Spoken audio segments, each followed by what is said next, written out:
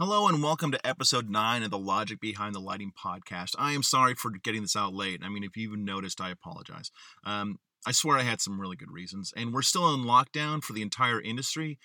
So, to be honest, I don't have any good excuses. But let me just admit that I fell behind and didn't get things done on time. My bad. I still blame Deke. I mean, there's a whole story behind that because it's likely his fault.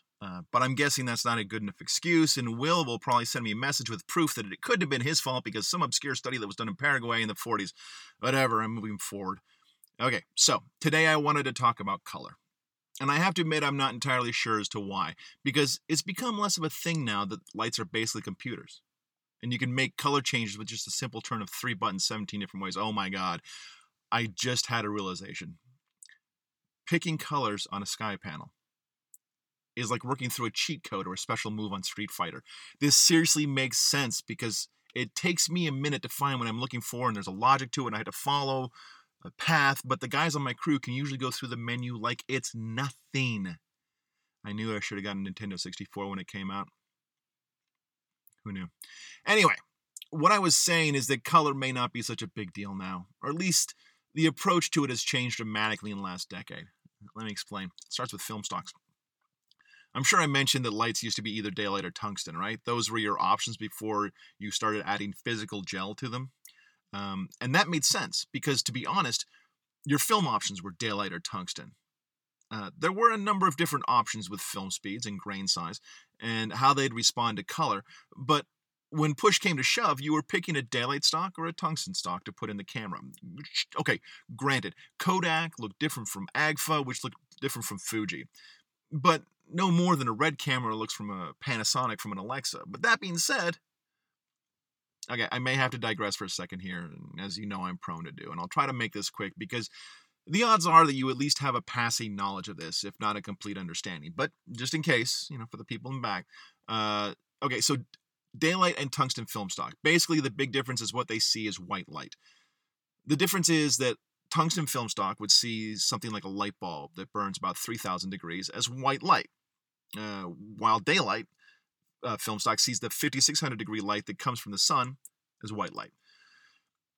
What I mean is that film and video aren't anywhere near as good at interpreting things as your eyes are. Your eyes may see the nuances, but it's not as blatantly problematic as what the film and video see.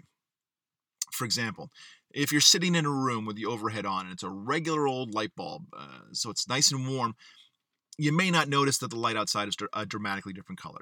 I mean, you may, but it may not register because it's just something that's in the periphery. Now, granted, things have changed with video, and it downplays the big differences really well. But with film, you were more prone to notice the color difference.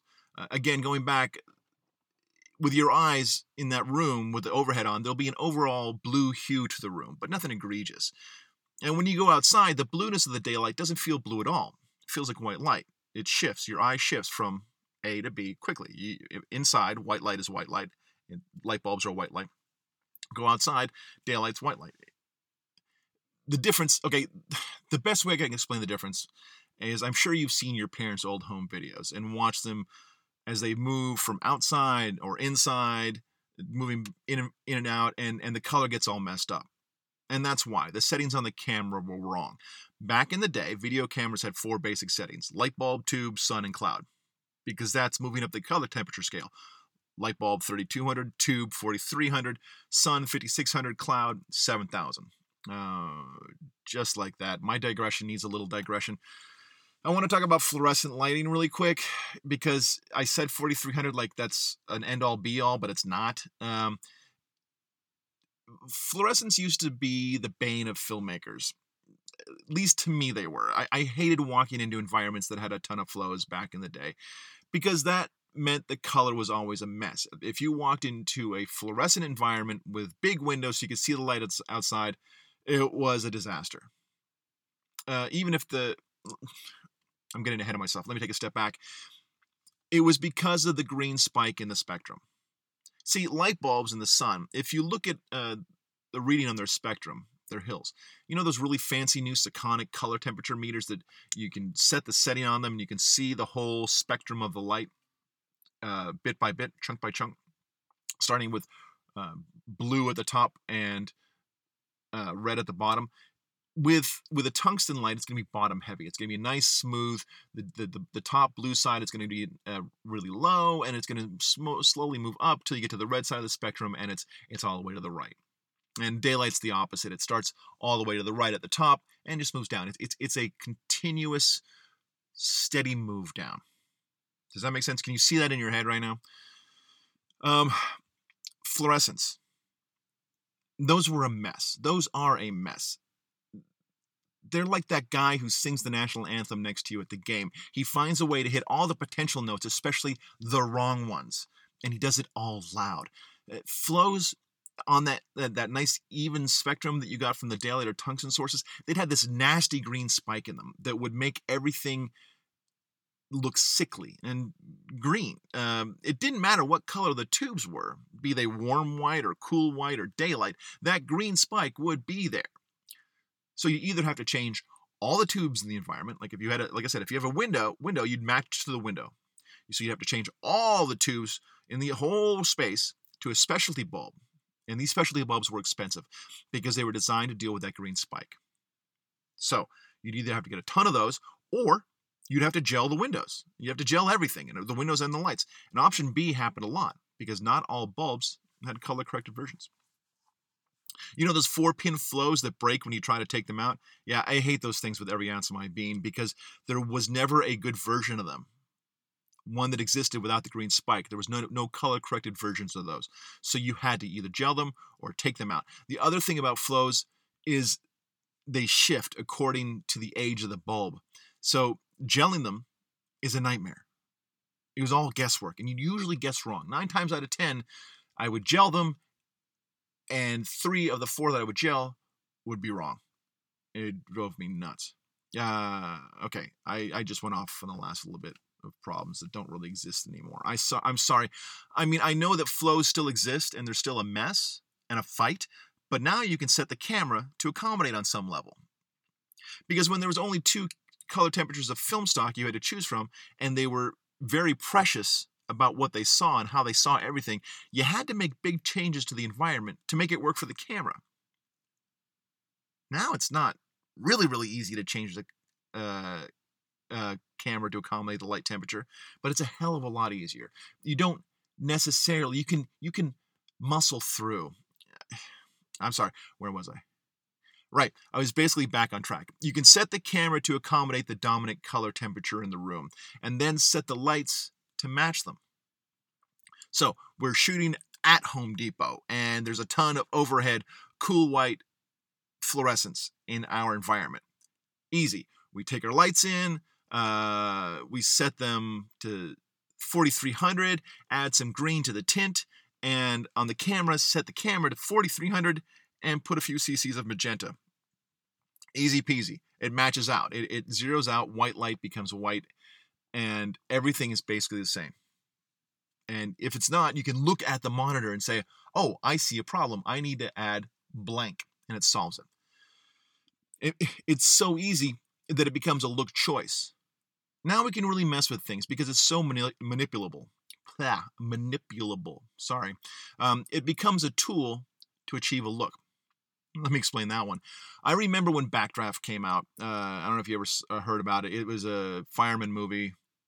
Anyway, everybody raved about it. Everybody oohed and awed over the color of the fire. There were articles written about it, and you can go find them in the really old copies of American Cinematographer. But what it came down to is the DP used daylight balanced film to make the fire look even more orange and fiery. And looking back, it's a whole lot of, that's a gimme. But back then, it was huge. And don't get me started on the way I had to pretzel my brain to understand how they made the fire blue in one of the Batman movies. That was huge. But now I never see a camera set for 5600 or 3200. Remember that in film days, those were your options. Now I see 4300 more than anything. And just saying this out loud, that means that according to the camera, a light has to be 4300 to be white. That means that daylight is going to feel cold. Light bulbs are going to feel really warm. But you're kind of splitting the difference, so nothing is too out of whack. It kind of all falls into a range, which makes things easier. You've got more wiggle room. You've got more things you can do. Less things are wrong. it's more like an eye. It's like you've adjusted. If you hit the mid-range, it's kind of like you've adjusted in the room. Another favorite of late is seeing the camera set at 2500, which makes the light bulbs feel kind of cold. Or do the opposite. Set the camera at 10,000 when you're outside, and it feels like perpetual golden hour because the daylight feels so much warmer than your camera's set for. And that's what I mean by it becoming a tool. DPs manipulate the recording instrument to achieve a look. Some do it more than others. I worked on a job one time when the DP didn't manipulate the camera color on the camera as much as he put a red filter in front of the lens, and then all our lights, we dialed in some cyan. Why? Because the cyan light was neutralized by the red filter. And since the camera and the light were both 3200 lights at their base, they both seemed white because the cyan was negated by the red. But the lamps in the room, the regular old practicals on the tables, they got weird. A red glow was there, and it was subtle, but it was there. Boy, another digression real quick. Let me just go. I should point out, talking about color in lamps, this is what made me think of it, is that something overexposed will negate its color. It doesn't really matter how deeply saturated a color is compared to the camera. If it's overexposed enough, the light will read as white. But where the light drops off, where the amount of light drops off, that's where you see the color. If you want to see what I mean, set up a light that's pointed at a camera and turn it on. Put something really funky on it. I bet you, anything you want, I bet you $1 that the light reads as white on camera. The ball of the light, the thing that you see on the source in the camera, is going to be reading white. But your buddy, who's standing off to the right of the shot, that's outside the flare, that guy is going to be the color that you have on the light. And that can be the reason why sometimes you have to do a bunch of things on set. For example, if the actor gets up in the tungsten room, you're on location, right? And the actor gets up in a tungsten room and opens the door to go outside, that opens a whole can of worms. Because the open door reveals the fact that outside it's bright as hell, so if it's overexposed, it's going to read white and bright and brutal. But what's weird is that when they open the door, there's a moment of blue light that comes in the room that's just jarring. And yeah, okay, as tempting it is to make the dad joke of a door that's ajar making jarring light, I'm going to avoid that. Maybe I won't. You can never tell. Anyway, color has really become a tool that gets used a lot. You have to pay attention to it. You have to focus on it. You have to solve the problems. But on the other hand, sometimes you can use those problems to your advantage. And a lot of DPs will do that. They'll use these problematic things with color to their advantage. And that's what I was talking about with rating the camera to 10,000 in a 5600 environment. The problem is that the daylight is white light. You want it warm. You can't gel the sun. That's a problem. The solution is adjusting the camera, which is a relatively new thing. It's fun to do. You could used to do it with color timing, but it was a thing. Now you can do it on the fly, on the day, problem solved.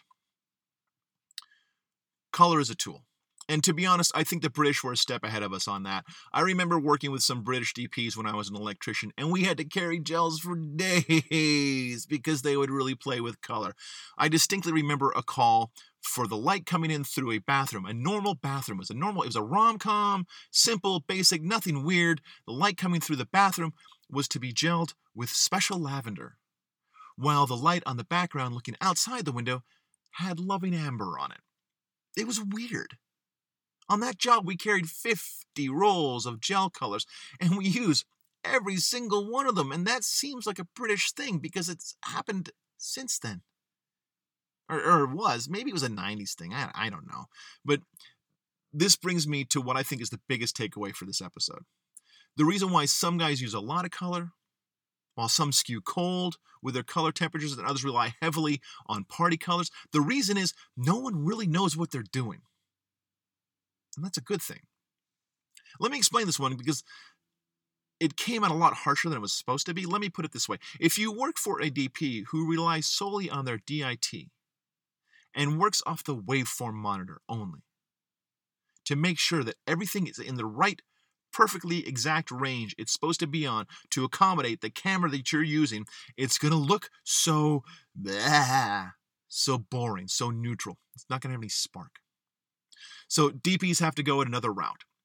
And they make it up as they go along. They try things that may work. They do others that don't, but with a little manipulation, it actually turns out okay. And they're not learning it. They didn't learn it. Okay, they're basing it on the ways they learned and who they learned from. The professionals that you see now take everything, and they didn't necessarily learn it in school. They learned it from doing. And that's why I feel fairly confident saying that the Brits used to play with color a lot. That was what they knew to use to mix up the look. Americans used shadow. The Brits used color. It was a thing. Because basically, I'm not explaining this well, but what it comes down to is lighting and camera are oral traditions. But they read like a game of broken telephone. We learn mostly from being on set and watching other people do things and incorporating the different things that we like and avoiding the things we don't. We're told when we start out, we're doing this to make it look good. So we understand that look looks good.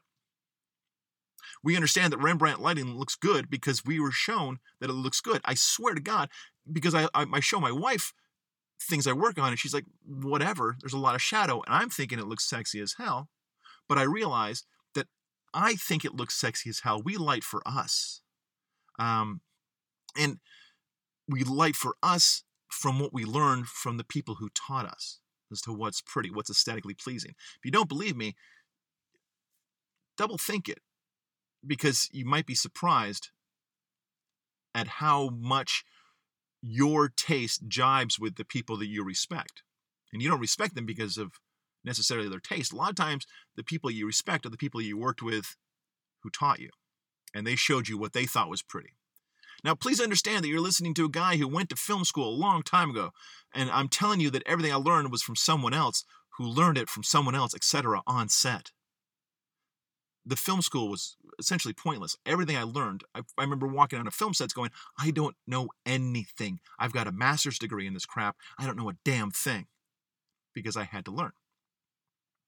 The thing about film and video is there's a lot of leeway when it comes to creating looks. You can get to the same basic look 1,000 different ways with only nuance separating them, and color choices are proof of that.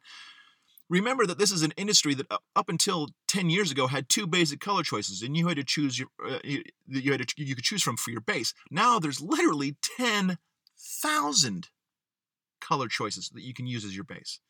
Now, have movies changed their look a lot? Kinda. Not as much differences between 10,000 and 2, though. That's what I mean about all the leeway. We have changed practically everything about the way we record the image, and yet the image is relatively similar. At least now it's not any more dissimilar than 2001 was from In the Heat of the Night. And if you watch those two movies, you'll see what I mean. They were within a year and a half of each other, and they couldn't look more disparate. They look more different then than any two movies look compared to each other now. Okay, again, let me temper what I say about no one really knows what they're doing. That's not necessarily true. Everyone has a method that works for them. But the thing is that most of them are very dissimilar from each other. And the reason that's okay is because the actual exact right way to expose film or video is going to make the most boring, bland, and blah images you've ever seen. I'm sorry. I went off on another big tangent again. I need to figure out a way to stop that. But on the other hand, I'm officially over the age of 50, so the odds of me changing my ways are really low. Maybe I should change the podcast to just inviting you over to the house so we can sit in rocking chairs on the front porch, and I'll just ramble on while I make sure I keep those damn kids off my lawn. Oh well, next week. But on that note, I think I'm going to go ahead and wrap it up now. Thank you for listening. Please check out the website if you haven't already. I don't always have the best ancillary information to put on there, but maybe there's a diamond somewhere in the rough. I don't know. In any case, it's electricandgrip.com. Please come by. Drop me a line or a comment or a suggestion, whatever. I'm easy. And as always, there's the Instagram account, Logic Behind the Lighting. I'm usually hovering around there. If you need me, that's a really good, easy place to find me.